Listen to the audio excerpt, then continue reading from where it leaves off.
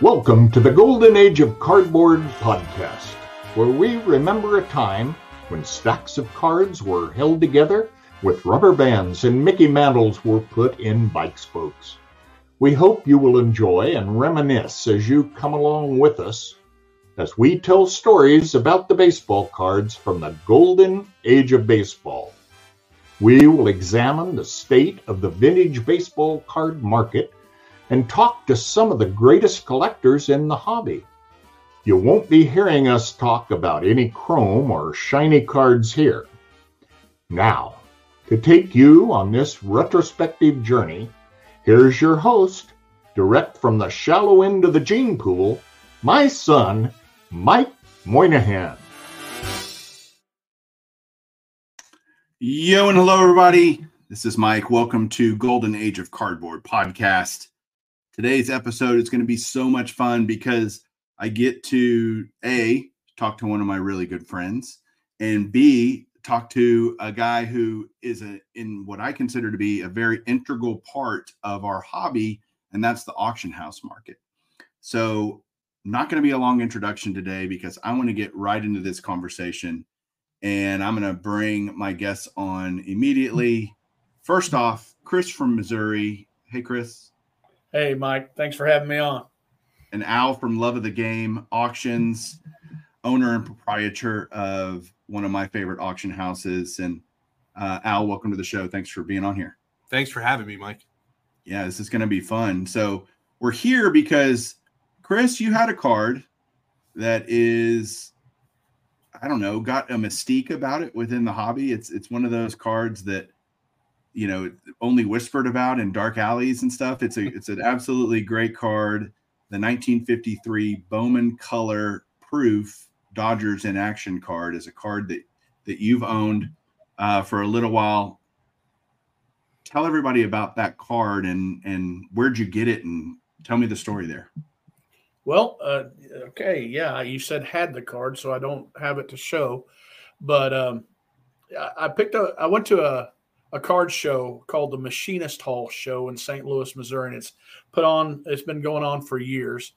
And I sat down at a table to give my friend a break so he could get up and move around.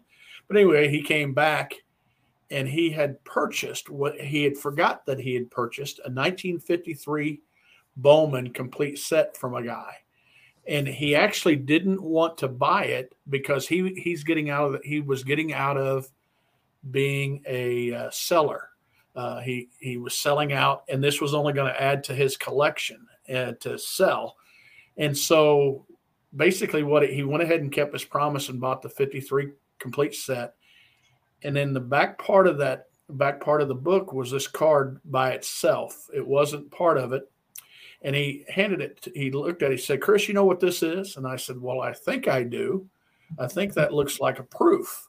So I used our little network, our YouTube network called Alex Bowman 53, and he verified what we thought it was. And my friend, he said, "I don't want to do the legwork on this. I don't have any time at all." He said, "Do you want to buy it?" And I said, "I can't afford this." And he said, "How about $50? And I said, "I can afford this." And I love doing the legwork. And I took that card immediately over to SGC was there, had a table set up. And I took it over there, and he goes, "Do you know what you have here?" And I think hoping that I didn't know what I had. I don't know. But anyway, I said, "I think I do." And he said, "Well, I can't accept that now." But he said, "Let me make a phone call or two." And it started my trail of trying to verify the authenticity of this card, and then knowing that I was going to sell this card eventually, and probably end up buying me another card, and maybe even taking care of that guy that is retiring. So, in a nutshell, I picked it up for $50 at a card show. Talking about being at the right place at the right time. Well, Al, would you enlighten our audience here, the people watching and listening at home, why are the 53 Bowman color proofs, what makes them special? Sure. Well, the cards were never issued. There's 4 of them that have been discovered, and each has a different subject. There's one that's Enos Slaughter, where the card design is very, very similar to the Enos Slaughter that actually made it into the set. The image is cropped a little bit differently, and it doesn't have the black rule line around the photo. But aside from that, the image is the same. There's a Warren Spawn, which is completely different than the Warren Spawn that made it into the set. Then there's a Ferris Fane, which was just never issued, and Ferris Fane doesn't have a card in the 53 Bowman color set. And then there was this Dodgers in Action card, which is very, very similar. I actually have it here. It's very, very similar to. It's hard to see with the reflection, but it's very similar to the Pee Wee Reese card, which is a classic card from this set that shows Pee Wee Reese, turning a double play, and he's up in the air and he's making a throw. It's kind of an action image, and there's speculation that Bowman was considering a small run of action cards, and this would have been one of them. But this card never made it into the set, and so they're very rare and obviously unissued. There's been a few examples of each that have been discovered over the years, and the Dodgers in Action one is the most desirable of the 4. Probably because it's so similar to that iconic Pee Wee Reese card. And we did our homework on this end and tried to find the image, tried to find the original image. We cannot find it. So nobody knows who the actual player is sliding into home. But it's clearly an action shot play at the plate, which is a really cool image. Yeah, I've heard about these years and years and years ago. Yeah. And thought, well, that's pretty cool. Yeah. I know the one you're holding, which is Chris's example, is graded by CGC. Right.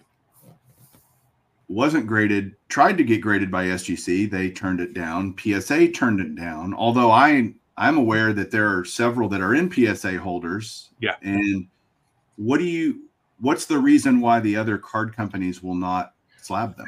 I wish I had an answer for that. My original speculation was that the cards maybe were uncatalogued, but they're actually listed in the standard catalog.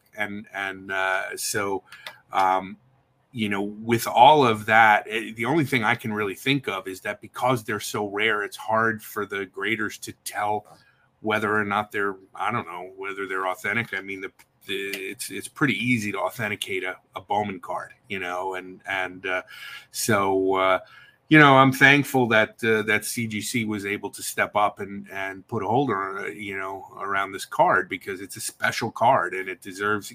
There's a segment of this hobby that just feels more comfortable making a purchase when it's already in somebody's holder, when it's graded, and it's good that. We can get into whether or not the grading companies are leaving some important work behind by not authenticating these kind of cards. That's kind of what they're supposed to do. So it was a little bit disappointing to me to learn that the PSA and SGC weren't interested in holding this card. But the bottom line is that it's what it's purported to be, and thankfully CGC holdered the card. Yeah, I would think there'd be some concern about liability, especially for PSA. They do have their authenticity guarantee. If you bought it and it came back that it wasn't real for whatever reason, it slipped through the cracks. Although a card like this, I think if it got to PSA, they would give it severe scrutiny. It wouldn't just be your standard, 2023 Topps card coming through the door. Right. It would get more attention. Hey, let's really make sure we get this one right, and that to me would negate a lot of that liability if they really did their due diligence and did the right thing. So that's disappointing to me as well, that when Chris was telling me the story of, and having to go jump through all these hoops with these companies and telling them that, yeah, these are real. And PSA especially, they've graded them before.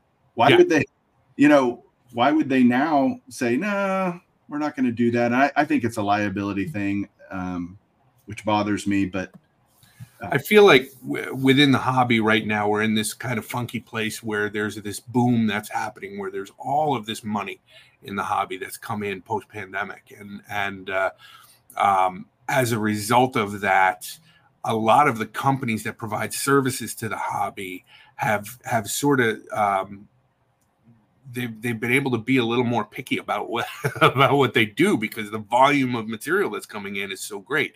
So, as an example, one of the things that I've been complaining about for years now is that there's no new standard catalog. The standard catalog hasn't been published since 2017. Nobody really even knows who owns the standard catalog anymore. And the grading companies look to the standard catalog for what they'll grade, right? So anybody who discovers a new variation, for example, it used to be that you would report those to the standard catalog. I've been doing that for years, but after Bob Lemke passed away, there hasn't been an update to the standard catalog. So all of these new discoveries just kind of go out into the ether. And now the grading companies are forced to make a decision without some kind of reference material to back it up. And that makes things a little difficult, I think. But in this case, they're in the standard catalog. So, these Bowman cards are in the standard catalog. And so, I can't quite figure out, to me, there's no difference between submitting one of these proofs and submitting an actual 53 Bowman color card. They're both cataloged, and their authenticators should be able to, tell whether they're good or not. And it's not like they don't grade other proofs of different sets, right. Whether it's the Topps 3D, 69 Topps 3D, or I'm trying to think of other examples of proof cards. Sure. There's tons of them. There is, right. I don't quite understand it, because it's not like there's been a rash of cards, of reprints of these cards or fakes that have made their way into the hobby. It's not like when you start to research this card, there's no indication that that's a thing. And so, it doesn't really make a whole lot of sense, other than, the companies are skittish about liability. And to me, we can sit here and question whether or not that's their job. But, at the end of the day, these companies each need to make decisions that are within their own comfort levels or comfort zones. And that's fine. I get it. We're comfortable with the card. CGC is comfortable with the card. I like the provenance of it. And it's clearly it fits the bill. It's the printing is right. The registration marks are right. The stock is right. Passes the blacklight test. It's we've looped it to death here, and it looks good. So we're comfortable with CGC's assessment. Well, Chris, I have an important question for you, because you're on here. You told us the story about the card. You don't have the card. Al has your card. Why does Al have your 53 Bowman color proof? Well, I tell you, that's a really good question, and I'm anxious to answer it. When I got this card, again, I reached out to our little YouTube community, and I posed that question to a few of the guys that I knew sold and bought cards at auction houses. So I'd reached out to Rick Oddball Cards. I'd reached out to Orlando, A Collector's Dream. And I reached out to Dave Berg. And again, I reached out to them after I was a little frustrated. I had taken that card with me to the National in a raw form.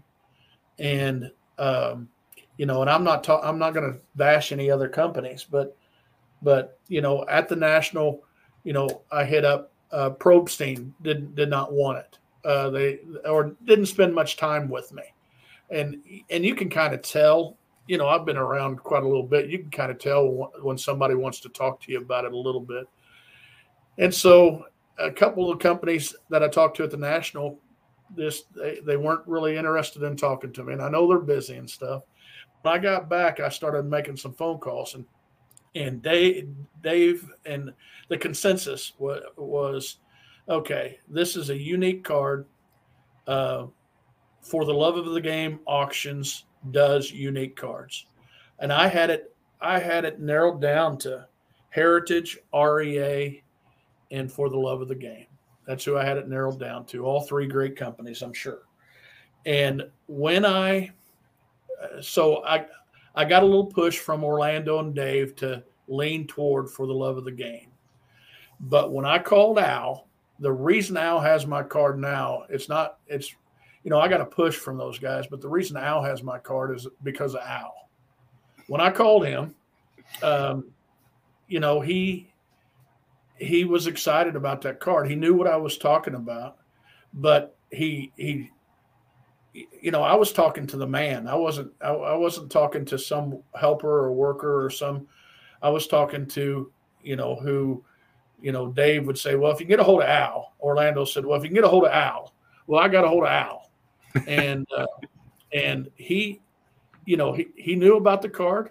He was talking about that card like it was his own card.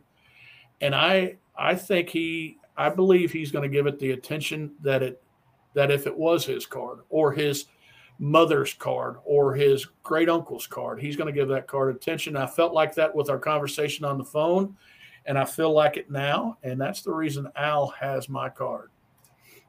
That's all flattering. Thank you.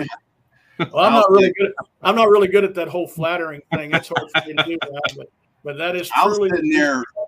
Al's sitting there going, "What's this guy's name again?" Chris. Okay, Chris. You should, Mike. You should have heard he was on the road. When I first contacted him, he was on the road going to pick up some other cards, and he'd pulled over, and you should have been there and listened to our conversation. He wasn't begging me for anything. He was just saying, okay, do your due diligence. If you're comfortable, give me a call back. But here's what I'm willing to do, and here's what I would love to have that card in my hands. And our conversation, it bleeded through, and there was nobody else. I told him, I said, I got to make 2 phone calls and I'll call you back. And I made 2 phone calls. I told them thanks, but no thanks. And then I sent it off to Al. So I'm thrilled to have it. It's a great card. And now that you do have it, Al, what's kind of the next steps? What kind of things do you go through when you have a card like this that you feel is special and unique and deserves some kind of extra attention, right? It doesn't come up for sale very often. Yeah. What kind of steps does your company take to highlight that card? So in this particular case, the card's going to stay with me. We've got an excellent staff here of really knowledgeable, passionate people who are talented at what they do. But aside from relinquishing this card to our photographer to have it scanned properly and all of that, the card is it's right here with with me. We specialize in stuff you don't see every day. We're not the biggest. We're probably the smallest of the catalog auction houses, but what I'm interested in is the hobby and its history and what makes the items unique and what makes them special, and not necessarily how much money they're worth. So because of that, we do get high dollar material here, but I think we're kind of the go-to for stuff you don't see every day. And so I feel like we're the perfect auction house for this card, because we do care about that stuff and the stories behind it, and how this card came to be, how this piece came to be, and what makes it important. What you don't see with us is a lot of flowery language, which is something that you do see in auction descriptions all over the place. We try and avoid that, and instead just be educational and explain what is this and why is it special, and why should you want to have it in your collection. And so, I think that makes us, the right place for this type of a card. And in our catalog, in our next auction, which will go live in mid-March, you'll see that there are a number of cards that you never see. Unique examples of things that are, not proofs like this, but new discoveries and rare variations and all kinds of stuff like that. That's the kind of thing that we do. So, how many, if you know this, I'd be curious, have you sold 53 Bowman color proofs before? No, Okay. Yeah, I'm really excited about. I mean, it's always cool when it's the first time you've seen one, and these are cards that I was kind of vaguely familiar with. I knew that they were out there, and I knew that that they had been sold before, but I'd never handled one. So in that respect, just from my, I'm a collector. I'm a collector like the rest of us, and so. I focus on vintage stuff myself. And so when I see something like this, it's really interesting to me. And I mean, this is obviously why I started this company, is because I love this stuff. And so, I was really, really enthusiastic. I was on the road. I travel, pick up consignments. I get in the car and I'll drive thousands of miles. I go cross country a couple times a year and just visit with collectors along the way and pick up consignments and meet with people about their collections and that sort of thing. So I was in Florida when Chris and I connected. And yeah, I pulled over. I was in a Burger King parking lot having this discussion with Chris, I couldn't wait to get back because I wanted to see the card. I had a carload of stuff, but the thing that I was all enthusiastic about was getting back and seeing this Bowman card when I got back to the office. So it's a really neat card. A lot of people. I've spoken to a number of post-war vintage collectors who are primarily dealing in Topps and Bowman issues, and they chase after not just the sets, but also the test issues and the variations and all of that kind of stuff. And none of them have ever held one of these. So it's very unique. So you mentioned, okay, you get back to the office, Chris has mailed you the card, you're there to see it. And you mentioned some things that you and your team have kind of put that card through the ringer a little bit in terms of your own due diligence and determining, okay, great, it's in a CGC holder. So what, right? Let's do our own homework. And what things did that card go through for you to feel comfortable that, yeah, we think this is 100% legit? So the first thing that we're doing is we're putting it side by side with other 53 Bowman colors. Now, this is kind of unique, obviously, because the card was never issued, right? So what I'm looking for is the style of printing. I'm looping it. I'm getting real close at 40 times magnification to look at the dot patterns and make sure that they're similar to what you see with the regular issue. I'm looking at things like print registration. I'm looking for signs of like a digital print, what would come out of a computer, like a high quality laser printer or something like that. I'm not seeing any of that. And then I'm also, giving it the blacklight test.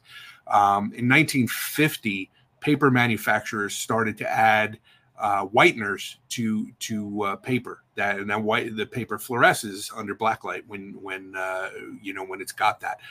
Some of the early 1950s paper just still doesn't have that though, and these don't really. These 53 Bowman, so the card doesn't fluoresce, which is an indicator that it's using vintage paper. So I'm pretty comfortable with everything. And at that point, we did go through the exercise of double checking with SGC and PSA to see if there was a reason that they could give us why they don't hold this card. Neither company examined the card. Neither company said, yeah, we don't believe in the card. They both said on the phone, we don't grade that issue. And so at that point, then it goes into photography. And then it awaits its description, and in this case, it's going to be me writing the description for this one. That's awesome. Yeah. What do you reasonably? Again, a card that's that rare, you've never even held one, much less sold one in auction. Yeah. Is there any past data that can give you any indication of what this card range might end up at? So there was a set of these that I found in, I believe it was SCP auctions back in, I want to say it was 2001, and it sold for a couple $1,000. The Dodgers in action back in 2001. Then there's been a couple of other, tales of private sales and things like that. I mean, obviously there's prices in the standard catalog. The Dodgers in action card in near mint condition in the most recent standard catalog which was 2017, is listed as $5,000. I think that's really low. Not the $5,000 number in general, but the 5,000 number for near mint. I don't think this card exists in near mint condition, and so I don't know that you can apply the same kind of logic that you would for the regular issue 53 Bowman color or Warren Spahn, for example, or Pee Wee Reese, where that's a kind of a liquid card that sells every week on eBay, and you can kind of predict what its value is. In this case, you've got a card that I've only been able to find two different ones, in the research that I've done so far, the one that's sold in SCP and this one. And so, it's really hard to, if you get 3 or 4 guys who are Bowman completists who love chasing after variations and test issues and proofs and things like that, the sky's the limit for this card, I think. So I don't know. It's going to be fun to try and see. Is your speculation maybe that there's less than 10 of those probably in existence, less than 5? Like, what would you guess? We don't know, but just if you were to guess. My assumption is with cards like this that are proofs, right, that never were actually manufactured. This card never left Bowman. It never left the offices or the printing press or where either where the cards were manufactured or the offices of whomever it was that was determining whether or not this card was going to go into the set, right? And so there's no need for more than a couple of sheets to have been printed. There's not going to be a whole press run of let's run thousands of these and then decide. They're going to run a couple, and so I wouldn't be surprised if there was fewer than a half dozen or so of these that were even manufactured. But they're so rare that I don't think anybody knows. Right. So that's what's so interesting about it to me. Is it just graded authentic, or does it have a numerical grade? It's got a numerical grade of good plus 2.5. Okay. Yeah. Which would make sense. If you have a proof that's in someone's office and they're handing it around to different people in the office, hey, look at this. What do you think of? Should this be in it? Yeah. That it would be a handled item and not stay in pristine. In fact, you'd be surprised if it was pristine. That would probably make you even more suspicious of the card. Right. Because you're like, wait a second, this card was meant to be handed around and guys looking at it and putting it up and do we want this one or this one? That would make me even more conspicuous, be like, man, that sounds too good to be true, right? Right. It's, that's what one would think. Unfortunately, sometimes with cards like this, and there are examples of things like this through every card manufacturer where there's, some weird anomaly that happens, they exist throughout the T206 set. There are 33 Gaudis out there that have, weird blue backs and are missing color passes and things like that. And generally the working theory on all of them is that these never were intended to leave the building.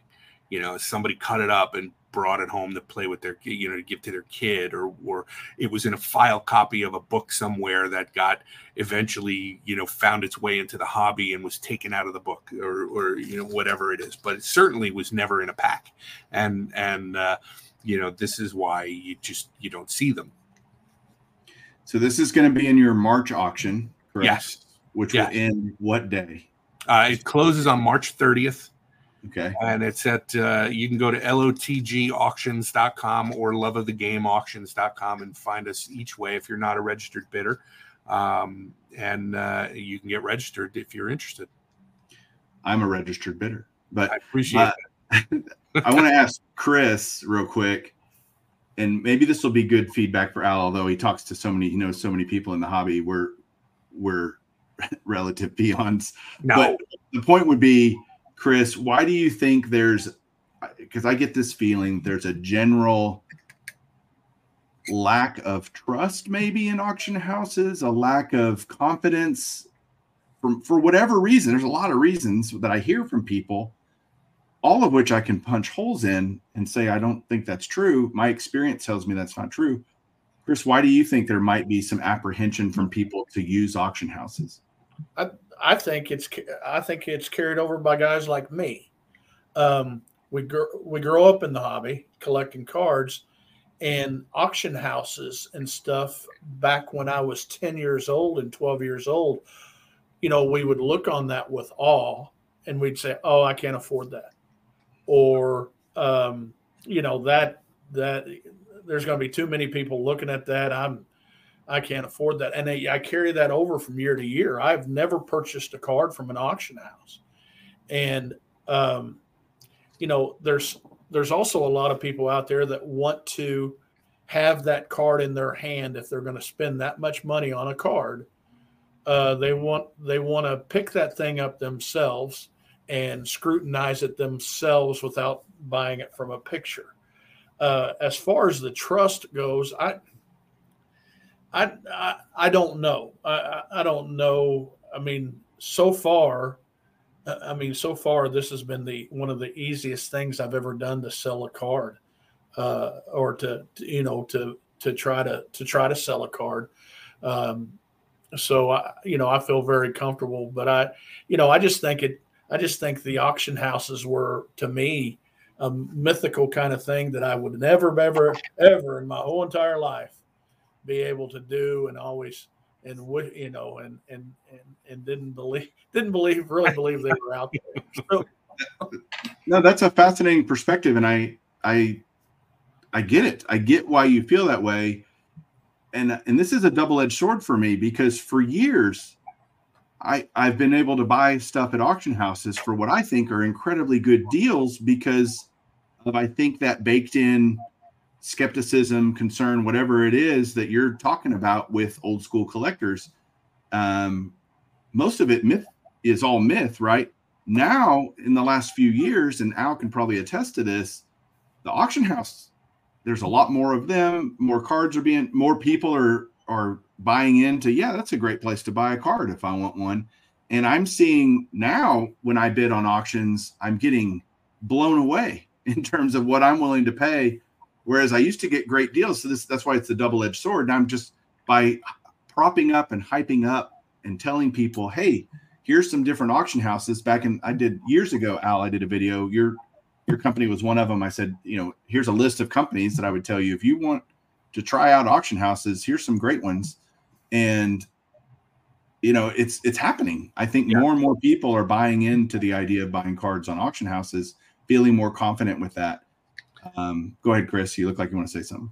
Yeah, I don't want to pile on here, but you can take a Friday night on YouTube Mike, you're friends with hundreds of YouTube content creators, and you can spend a Friday night looking at cards picked up, and they'll say, oh, I got this at an auction house. Oh, I won this at an auction house. I won this, and here's a card. And you can spend all night looking at those videos. So it's becoming a common theme now.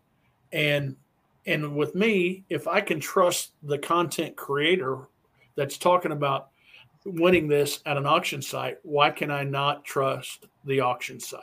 And I think a person needs to dip their toe in the water just a little bit and find out that, man, this could be a lot easier than you can cut through. You don't have to look at the shiny stuff. You can go right to for the love of the game auctions and find the old stuff that would fit perfect in your collection. Chris, I have to correct you because it's bugging me. It's just love of the game. There's no for the love of the game. And you've said that multiple times. I think Al's about to increase his percentage, his cut, because you can't even. I'll have to practice it. It's an interesting question, Mike. I think, we all come at the hobby from different places. And I think some of us who are of a certain age, who matured into this hobby before there was an internet, right? They discovered the internet as a way to collect, but we're buying through these mail order auctions, these mail auctions that were advertised in the pages of SCD in the 70s and the 80s, right? And a lot of those companies got with the internet and started auction houses, companies like Robert Edward Auctions, which were in business. They were in business in the 90s doing auctions through the mail. And then I think the internet, the technology of the internet, really gave people the ability to buy and sell that way. And this whole universe of people who were communicating on message boards, just naturally flowed through to the online auction houses. But there's this other community of people who are active on social media and active on YouTube and active on TikTok and platforms like those that have, that thrive separately from these other guys that came at the hobby through SCD and through message boards and through the forums from the grading companies on their websites and that sort of thing. And so I think the auction houses in general have not done a great job of researching, of reaching those folks, people who are podcasters or audiences of podcasters and YouTube, people like yourself. You're finding us, we're not finding you necessarily. And because of that, there's this natural reticence to, is this really somebody that I can trust? Is it, is this somebody that, do they really even have this stuff? We have the stuff and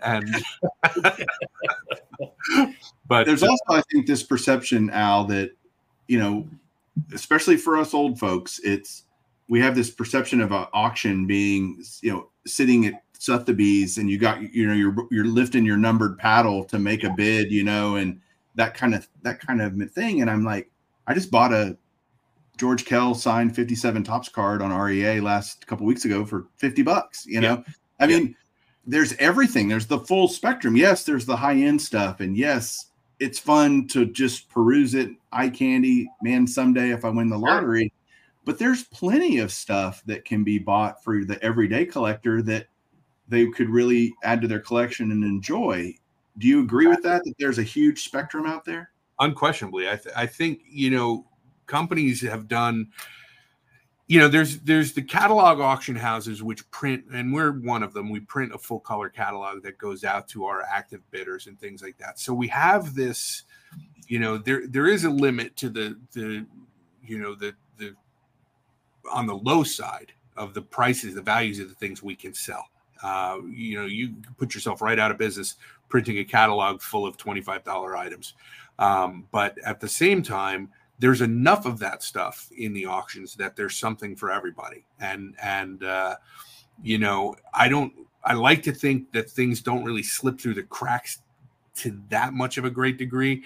But you do still occasionally find a bargain. And when you start looking at some of the auction houses that are not printing catalogs, that are running regular auctions, there's real opportunities to get every level of material, $5-10 cards that you can pick up in auction houses.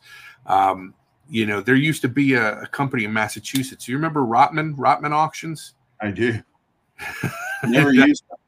I use them all the time. It was the first internet auction that I ever participated in. And there were no pictures of anything. It was all just text, and every lot started at $5. And I would just blanket their auction with bids on vintage cards. Oh, here's a stack of 55 Bowmans. Opening bid is $5. It includes Ernie Banks and Hank Aaron. Okay, that sounds good. And I would just place a bunch of bids, and once in a while luck out and get a little pile of cards in the mail. It's addictive. Totally addictive. Yeah. Chris, any final thoughts as we wrap this up? I'm excited for you. I want to put the over under. I think it's going to go for over 10 grand. That doesn't seem unreasonable. Yeah. That's where I'm going to put the over under. I'd love comments down below from everybody. Do you think over or under 10 is where the final hammer price is? Chris, any final thoughts? Since I've had this card, I've taken it to a show and put it in my showcase at a show and at a small one. And a dealer came up and offered me his tables for that card. And that's when I knew that I really had something special. He wanted to hold on to that card. He took pictures with that card. Wow. And I just said, okay, I know I have something here. of value, and I'm excited for it to sell, and I'm excited to watch it and watch the process, and I believe I have it in good hands, to tell you the truth, Mike. It's a lot of fun to watch the enthusiasm for stuff like this. We had in our last auction a group of 1921 Herpelsheimer cards that were it was previously thought of, the cards were thought of to be just only one of a kind, and there was a new find of 39 cards that we had in our last auction, including a Babe Ruth, and it was fun even when there was speculation about whether or not the cards were authentic. Not the cards we had, but the cards in general, the Herpelsheimer cards. And it was fun to watch. You know, we were digging, but some other collectors were digging as well, and found some ads from 1921 for the cards. It's fun to watch the discussions happen. For me growing up, this hobby was a very solitary kind of thing. It was a thing I did by myself. And so it's always neat to see a community of people digging in and learning about a thing and sharing information and doing this kind of thing. What's the the over under on the card? Is it going to hit 10 grand or not? I'm hoping that it does. I think that's a good number. Well, I'll put this on the screen. Here's an article that was in the Topps archives not that long ago. This article was written in 2022, two years ago, almost to the day. And it talks about these proofs, and there's the spawn, there's the regular spawn that's in the set, the slaughter proof, and I'll put a link to this. If you're watching this on YouTube, I'll put a link to this archival article that you guys can go read yourself and go see. Even here's an article written by Sports Collectors Digest back in, when was that written? A long time ago, 20-something years ago. Yeah. And so that will be something that if you guys are watching this and you're fascinated by it, the link will be down below. You can go read even more than Al shared with you or Chris has shared with you so far about these proofs. It's fun to learn this kind of stuff. This is about adding knowledge to the hobby and to your hobby knowledge. And that's what this show is all about. And I get messages from people all the time about how much this show has helped their hobby knowledge. And this is a great example of an episode that does that. I rarely will do episodes where I highlight one card. In fact, this may be the first time I've ever highlighted one card, but it deserved it because it's so unique and it's so special. And I really appreciate Chris and Al, you guys' time coming here and talking about the story. Pleasure. It's a pleasure. Anytime. Thanks for having me. You bet. Chris, I'll talk to you soon. Will do. And I'm going to whip you on Showcase. It's on. It's on. All right, everybody. Thanks so much for watching. Thanks for listening. You guys can hang around just a second. We'll talk to you guys soon. Keep collecting.